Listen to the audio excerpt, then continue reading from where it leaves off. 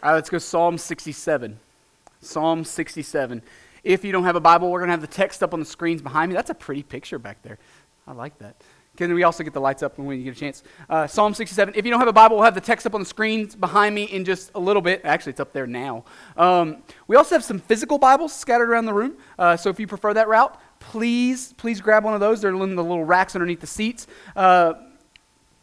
We love the convenience of it being on the screen, but at the end of the day, I think there's something special about holding God's Word in your hand and seeing it with your own eyes instead of through some device. And screens are great, but they can also be a distraction sometime, right?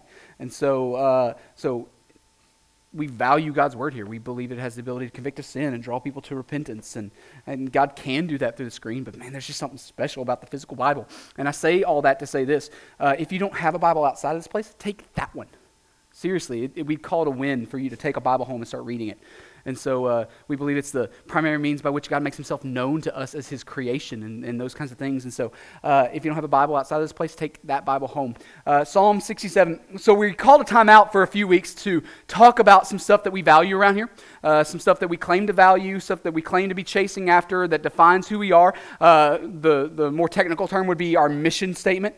All right. And so we've spent the last couple of weeks so far talking about our mission statement and why we value what it is that we claim to value. All right. And so we have been talking about mission statement stuff. And so if you're new here, our mission statement is that we want to be a church that knows God, that loves one another, and y'all are getting better at this. We want to be a church that knows God, that loves one another, and that serves in the world. And a couple weeks ago, we said that our statement, at least for us, maybe not be true of other places, but at least for us and what we feel we're going to give an account before God on, our mission statement is nothing more than the next step down the line to help us measure our accomplishment of the Great Commission.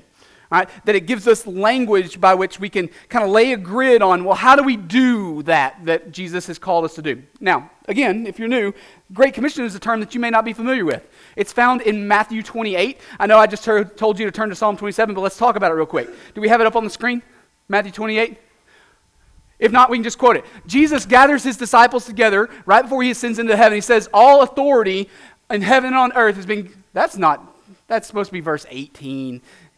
Anyways, all authority is on heaven and earth has been given to me, Jesus says. Go therefore and make disciples of all nations, teaching them everything I have taught you to observe, and baptizing them in the name of the Father. I just butchered that bad. Baptizing them in the name of the Father and the Son and the Holy Spirit, teaching them to observe everything I have taught you, and behold, I'm with you always, even to the end of the age. Okay, the pastor should have gotten that one faster. All right, so Jesus, right before he ascends into heaven, tells his disciples, okay, you now have one job to do. Go make other followers of me and teach them to obey everything I've taught you to obey. That to be a follower of Jesus, we said, is to be someone who makes other followers of Jesus. We say it lots of different ways around here. You have been reconciled in order to be a reconciler. We say it sometimes as the church only has one job to do, right? No matter what your personality or your outlook on life, we got different ways to kind of frame it. But pastors and theologians just call it the Great Commission. Jesus, the one we call Lord, commissioned us for a specific task, right? The church has one job to do, and it doesn't matter how you frame it, it's just the job. And so we've been showcasing for the last couple of weeks now ways that we here at Nashville Baptist Church measure how we're doing on the making disciples of all nations thing. And we said that we want to be a church that knows God, because we think that's important. We want to be a church that loves one another. We want to be a church that serves in the world. And a couple weeks ago, we talked about the knowing God part, right? We looked at Matthew 7, a section of Scripture called the Sermon on the Mount, where Jesus is teaching all these different things. And towards the end of the Sermon on the Mount, Jesus gathers his disciples together, and he's closing up this kind of sermon of all these different things he's talking about. And he frames the idea of healthy trees and diseased trees. So we said a couple of weeks ago that one of the reasons why knowing God is important to us is because at the end of the day, that's the only context that making disciples can happen in. That you can't produce healthy fruit from diseased trees is the picture that Jesus paints. So we want to know God because, well, we're not going to do very well with the making disciples of all nations part unless we do, right? It can't happen. You can't produce healthy fruit from diseased trees. But Jesus keeps going in that sermon, and after he talks about diseased trees versus healthy trees, he goes into this little section where he has this warning for people who do really, really good at all this outside stuff. He says, his actual words were, "Many will say to me on that day, 'Lord, Lord, did we not prophesy in your name and cast out demons in your name and do many mighty works in your name?'" And what was Jesus' response to them? "Depart from me, you workers of lawlessness, and I never knew you." What we said a couple weeks ago is that we can be absolutely great at the loving one another and serving in the world stuff, but at the end of the day, Jesus either knows who we are or he doesn't, right? Jesus either knows our name or he doesn't. So what we said a couple weeks ago is that we want to value knowing God because at the end of all this, that's the only one that actually matters. Like the other stuff are things that help us do stuff, but the knowing God piece is the only one that actually gets us in the door with him, right? Literally, that's what he says. The knowing God part is the only one that gets us in the door. So not only is that the only context where we can make disciples, that's the only context where we are disciples. But there was a third reason. We said that we want to value knowing God because that's the context that our other values are actually sustainable in. So after Jesus talks about healthy trees versus diseased trees, and after he talks about not knowing some people who did some spiritual sounding things but didn't actually know him, after he does that, he closes out this Sermon on the Mount by talking about, he paints this analogy of things being built on rocks versus sand, right? And so what we said is that it doesn't matter what you build, doesn't matter how well you build it, it's either on a foundation of Jesus or it's on something that won't last, right? That's Jesus' point in that little word picture that he crafts for his listeners there and therefore for us. And so what we said was that knowing God is the only context where loving one another and serving in the world actually has any legs under it, right? Because eventually the wind's going to blow and the flood waters are going to rise. And the wind's going to beat against that house, right? And in that moment, the thing that we've built is either founded on knowing God or it's founded on something that is going to get torn to pieces, right? So we said a few weeks ago that we value knowing God because of lots of reasons. And JB last week helped us understand why we value loving one another. And man, we were all over the Bible, right? Those of you who were here last week, JB took us to like 12 or 13 different texts, I think I counted. I may be wrong. That may be an exaggeration, but it felt like it. All right. So he was all over the place, and it helped us to see that loving one another is not just this isolated command that happens one place in the scriptures. No, it's all over the place, right? The Bible is saturated with love one another commands. It's not plucked out of a thing for a convenient piece of theology. No, it's a major tenet of the scriptures, right?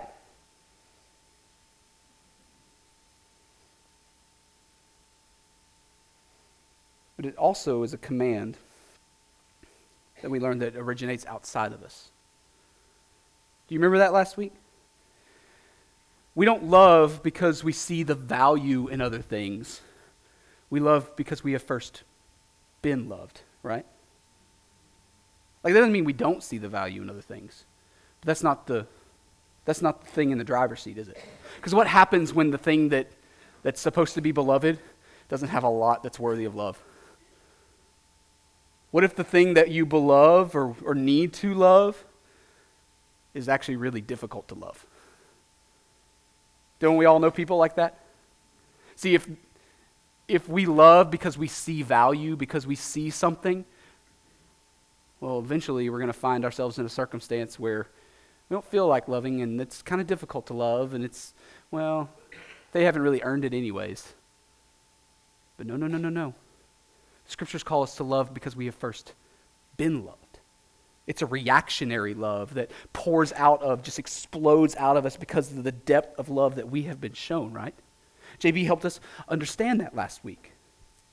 We love Jesus.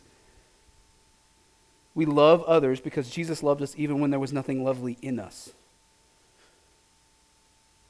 JB also taught us that we love one another because at the end of the day, that's how the world will know that we are his disciples. Right? We looked at John 13, one of the 13-ish hundred texts that we looked at. We looked at John 13 and Jesus in the Lord's Supper setting and right before he goes to the garden and then goes to the cross and all these kinds of things. In the Lord's Supper setting, Jesus has this little moment where he washes the disciples' feet and he says, hey, I have loved you and a new command that I give to you. Love one another as I have loved you, right? But what does he say that's for? So that the world will know that you are my disciples, right? See, even the command to love one another is really about accomplishing the Great Commission, isn't it? It doesn't exist just for itself. It's about pointing the world to an outside glory, right? It's not so that the world can see, hey, we're a really nice little close-knit community here, and we really get along, and we help each other out. No, those things exist, and those things are good, and those things ought to be chased after. But the reason why love one another exists, it's not for us, right? So last week, JB helped us see that the command to love one another is really the command to make disciples of all nations, right? Y'all ready to talk about why we serve in the world? Psalm 67. Psalm 67. So the little superscript above verse 1 says, to the choir master with stringed instruments, a psalm, a song. If you're new to the Bible, the Psalms are kind of unique when you talk about style of Scripture and what they do and what they're for.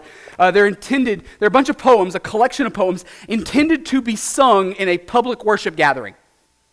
That creates some things in the way you see the Psalms, right? It's not this narrative thing. It's not a diatribe list of laws or anything like that. It's poetry on the page, all right? And so there's all of this crazy stuff going on in the Psalms, and there are multiple authors. Most of them are written by King David at some point during his life, but there's a bunch of other authors. Like there's some by a guy named Asaph, and there's some others by a group of people called the sons of Korah, and there's even one, Psalm 90, written by Moses, which is really cool. All right? And because it's this collection of poetry, like any good collection of poetry, it's just kind of all over the place emotionally. You ever actually picked up a poetry book? I know most of you haven't. I should take that joke back. All right. No, any good collection of poetry is kind of be all over the place, right? Kind of almost schizophrenic-like, all right? And so you're going to have these eruptions of joy, and then you're going to have these really debasing laments, and you're like not sure if the person is bipolar or not, all right? And so that's kind of what's going on in the Psalms. But Psalm 67 is a good one. It's a happy one. We're not talking about anything really depressing today. It's also a psalm that we don't know who the author is. It doesn't have an author attributed to it. Maybe David? I don't know. Just Psalm 67. In this collection of poetry intended to be sung in worship, let's look at verse 1 real quick. May God be gracious to us and bless us and make his face to shine upon us. So the psalmist here starts out by asking God to do something that you probably ask God to do whenever you pray to him. I don't know what your spiritual background is. To ask God to bless is something that we've kind of all been in the driver's seat on, right? We've asked God to bless. This psalm starts out like something you probably prayed. This psalm starts out like something you probably sung before. This psalm starts out like a lot of other psalms start out. God, would you bless? God, would you bless, right? And it's good theology too, right? God is the one who gives. God is the one who blesses. To see his face is to be a blessing, right? That's good theology. We ought to ask God to do that stuff. But verse 1 doesn't end in a period. At least not in our translation. It ends in a comma, right? Which means there's two thoughts connected together here, aren't there? So what does verse 2 say? All right, let's look at verse 1. May God be gracious to us and bless us and make his face to shine upon us, comma, that your way may be known on earth, your saving power among all nations. So the purpose of our psalm writer, at least in this moment, is to say, hey, God, would you bless, would you bless, would you show us your face so that the world will know who you are. So that the world will see your glory. Literally, he says, that your way may be known on earth. Your saving power among how many nations? All nations. And this is a recurring theme in the Bible, just like the love one another commands, right? We've looked at this idea in a couple of different places. Most notably, though, in the life of Abraham. Hold your finger in Psalm 67. We're going to come back to it and turn to Genesis 12. It's all the way to your left, just about, if you're new to the Bible. Genesis is the first book of the Bible. Find the big number 12, and you're there.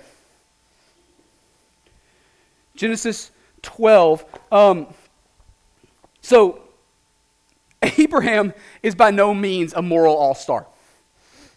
All right, in case you're just brand new to Christian thought and theology and to the Bible itself, or maybe you've been around it for years and you've just never really actually read the life of Abraham. Abraham's kind of a train wreck. I mean that in the technical sense. All right? Abraham, before he meets God,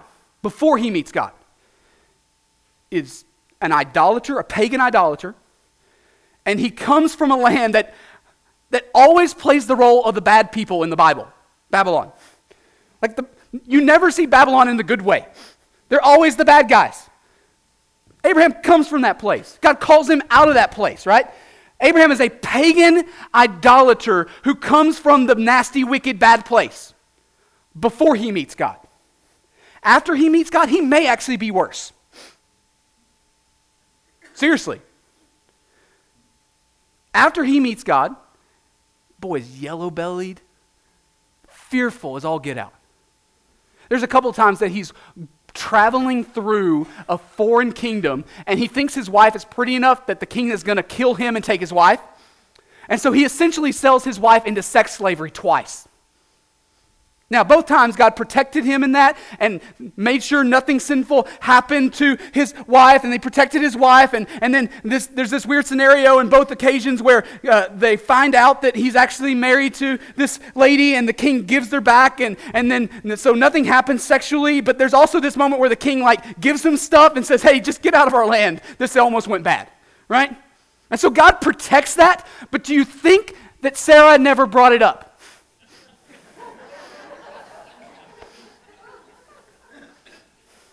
How's that going for Abraham around breakfast?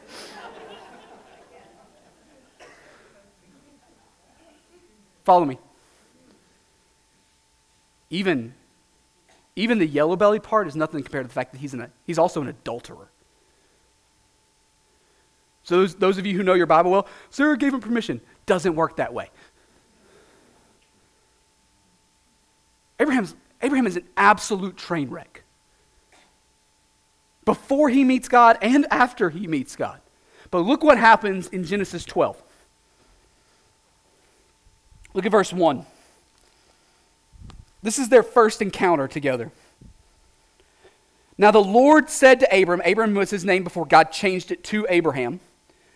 The Lord said to Abram, go from your country and your kindred and your father's house to the land that I will show you, and I will make of you a great nation. And I will bless you and make your name great, so that you will be a blessing. I will bless those who bless you, and him who dishonors you I will curse. And in you all the families of the earth shall be blessed. All right. So God calls Abraham out and tells them that he's going to bless Abraham. And he's going to bless him immensely, right? He's going to bless him in a financial way, and he's going to bless him in a familial way. In other words, he's going to give him lots of stuff, and he's going to give him a big old family, right? He says, I'm going to bless you, and I'm going to heap my blessing upon you. But here's a newsflash. It's not because Abraham earned it, is it? Is anybody going, he had that one coming? God was really indebted to Abraham's faithfulness, right? No, Abraham has no faithfulness. Abraham didn't earn this. We live in a culture that is far more influenced by animism than we like to believe, don't we? The idea that when you do good, God blesses, and when you do bad, God curses. Don't we? Don't we? We never say that out loud. But we also have phrases like, must be living right. Don't we all kind of fall into the rut sometimes of thinking God's going to make the way easy for those of us who are walking in faithfulness and give cancer to those who are being mean? Or maybe want him to do those things? Our culture, the world we live in, is far more influenced by animism than we like to believe, right? The problem with that is the Bible, right? The problem with that is the Bible. Karma and the scriptures are diametrically opposed worldviews. They can't exist together. They have absolutely nothing in common. God's not bestowing blessing on Abraham or anybody else as a way of rewarding Abraham for his faithfulness. Abraham has no faithfulness. This is literally their first encounter. Genesis 12 tells us that God blesses Abraham so that every ounce of that blessing would be turned around and be a blessing to others, doesn't he? It's given so that it can be turned around and given down the line. God says that through that blessing, he will go on to bless all the nations of the earth. So back to Psalm 67. Verse 1, may God be gracious to us and bless us and make his face to shine upon us, that your way may be known on earth. Sound familiar? Your saving power among all nations. Verse 3, let the peoples praise you, O God. Let all the peoples praise you. So the psalm right here is picking up a theme that's existed literally in the entire Bible, right? It's showing its, I can point to how it shows its face in the garden, but listen, we just talked about Genesis 12, right? So the patriarch of the patriarchs, right? So this is a theme throughout the entire scriptures that God blesses in order for us to turn around and be a blessing. God blesses so that his name will ultimately be the one that's made great, right? Verse 4, let the nations be glad and sing for joy, for you, God, judge the peoples with equity and guide the nations upon earth. Let the peoples praise you, O God. Let all the peoples praise you. Verse 6, the earth has yielded its increase. God, our God, shall bless us. God shall bless us. Let all the ends of the earth fear him. He says, let the nations be glad and sing for joy. There is a level of gratitude going on there that's a little bit deeper than surface level, right? Like we've got a 4-year-old and a 2-year-old at the house right now. We are training them to say thank you. Anybody else walk through that? Yeah, you know. So that little verbal elbow comes out all the time. Say thank you, thank you, thank you. Is anybody shocked to learn that my kids don't always respond the way you want them to respond? You're not shocked? I thought you would feel like I was a terrible parent. Can I just confess to you? I don't have it figured out. I know I can feel your judgment, right? My kids almost never respond the way I want them to respond. Still we prod. Say thank you. We want to train that in them, right? There are lots of moments that I watch my kids where we prod them, try to train them to say thank you, train them to feel gratitude for something, and it's very obvious that they don't. It's just written all over their face, right? Thank you. Thank you. Your kids never did that, right? You never did that either, did you? Hit a little too close to home there. Haven't we all been in circumstances where we knew we needed to feel gratitude for something and we kind of had to force it because we didn't really have gratitude for something? Liars, every one of you. The difference between my kids and me is that they don't have the filters yet and the social mores yet to know that they have to, right? But you know what I would absolutely adore in my kids? Not the surface level, thank you, with a smile on their face instead of a groan, but actual genuine gratitude, right? Like to be handed something and to see its goodness and go, thank you. Right? I would love to see that out of my kids. We all understand, every last one of us, whether we've got kids or we don't, every last one of us understands that there's a gigantic difference. There's a divide between forced gratitude and genuine gratitude. Well, hear me, church. There's also a divide between genuine gratitude and leaping, singing for joy. Right? Psalmist here says, let the nations be glad and sing for joy. Oh, let them sing for joy. Let there be an explosion of joy among all the peoples because of who you are and what you have done. The psalm writer here says that as a response to seeing who God is and what God has done, there should be an eruption of, how great is our God? How great is He? Isn't He incredible?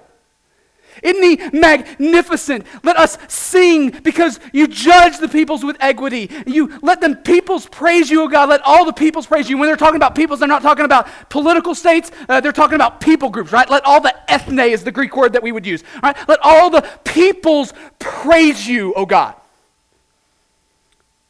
So that raises some questions in me. Number one, is God worthy of that kind of celebration? The answer is yes. The answer is yes. Absolutely He is. But let's take a step into the next level of theology here, okay? Before we even start talking about the things He has done, let's just talk about the nature of who He is. Is God worthy of the praise of all peoples everywhere simply by His nature as the good, wise Creator King? Absolutely He is. His office as creator, His status as good, the fact that He is God and no one else, all of creation owes Him praise. Jesus is receiving praise at one point in the gospel accounts, and some Pharisees get on to Him. It's like, hey, you're going to let this happen? And He's like, if they didn't, the rocks would do it. It's owed to me. But it goes far deeper than that, doesn't it? It's not just the nature of who He is, it's also what He has done, right? He has made a way where there was no way. He has paid the sin debt that I owe and that you owe on the cross. He has covered the debt of our sin. He is doing and has done and will do all things. He is reconciling all things to Himself, right? It is not simply who He is, it is also the great thing with which He has done. So I'll ask the question again. Is God worthy of the praise of all the peoples of creation? Yes. But that leads to a far weightier second question. Is He currently receiving the praise He so rightly deserves? Nope.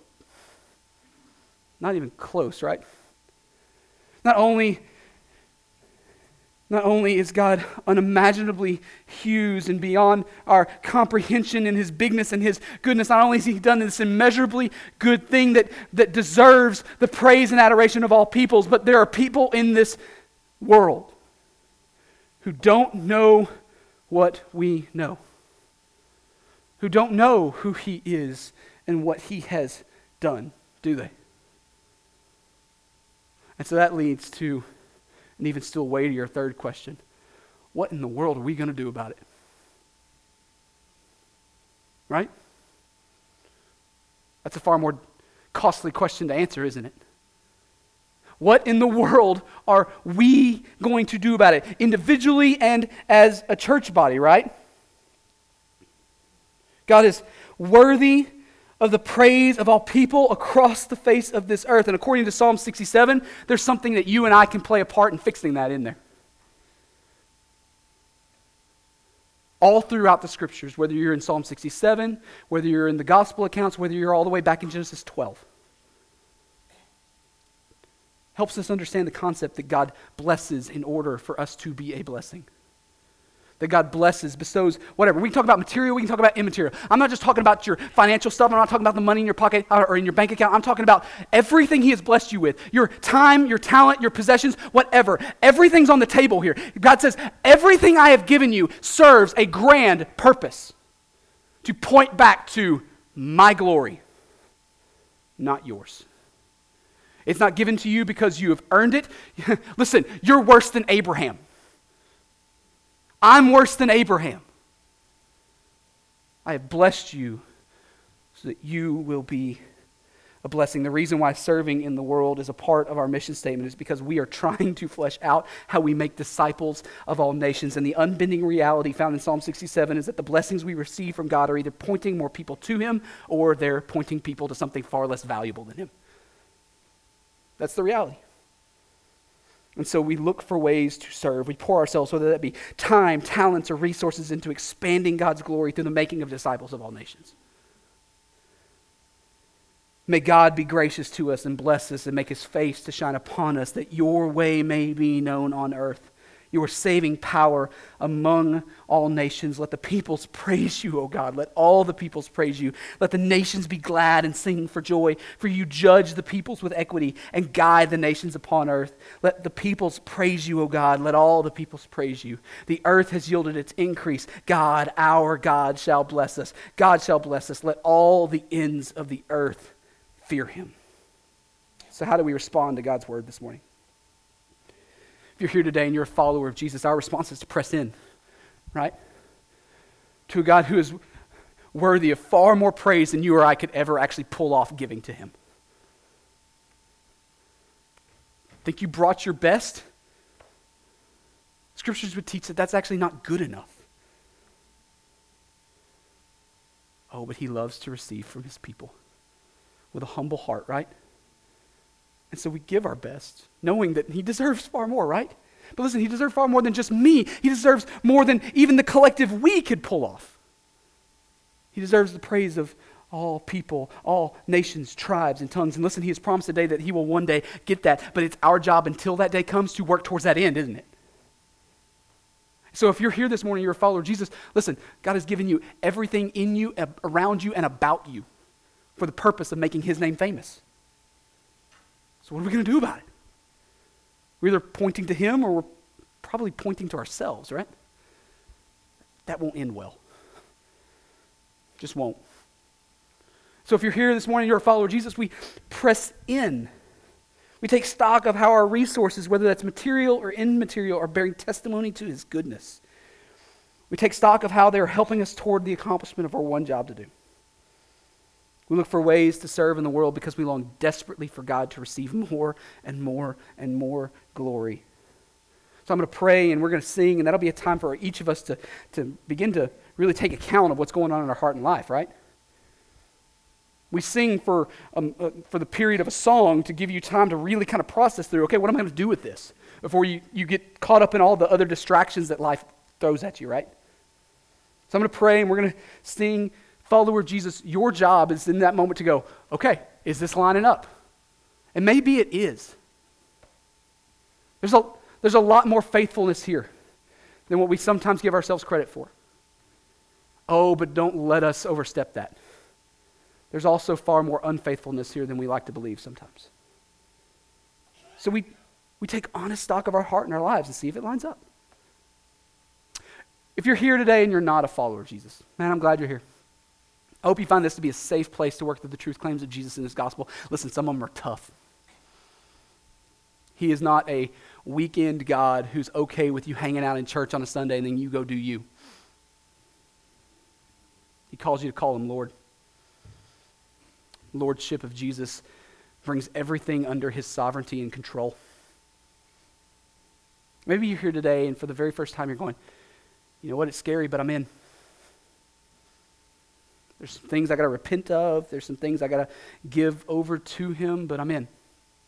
If that's you today, we want to walk with you in that. I'm going to pray. We're going to sing. That'll be a time for you to respond as well. Repent of your sin and come to him as Lord this morning. Let's do that. Father God, you're good to us. Thank you for the scriptures. Even when they're difficult, even when they call us to something that's far beyond us.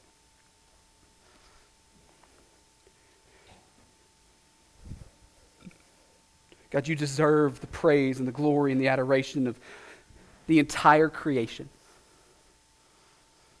Our sin has fractured things. Our sin, my sin, has broken things here. You promised today that you will ultimately restore, but there is time in between, and so you have called me to press. To use the blessings that you've given me, just like you gave Abraham, and bless all the nations of the earth. God, the material stuff is important, but at the end of the day, the greatest blessing we can give is using our time, talents, and resources to point people to you. So help us serve well here. Help us serve well. Would you empty us for your glory? In your name we pray. Amen.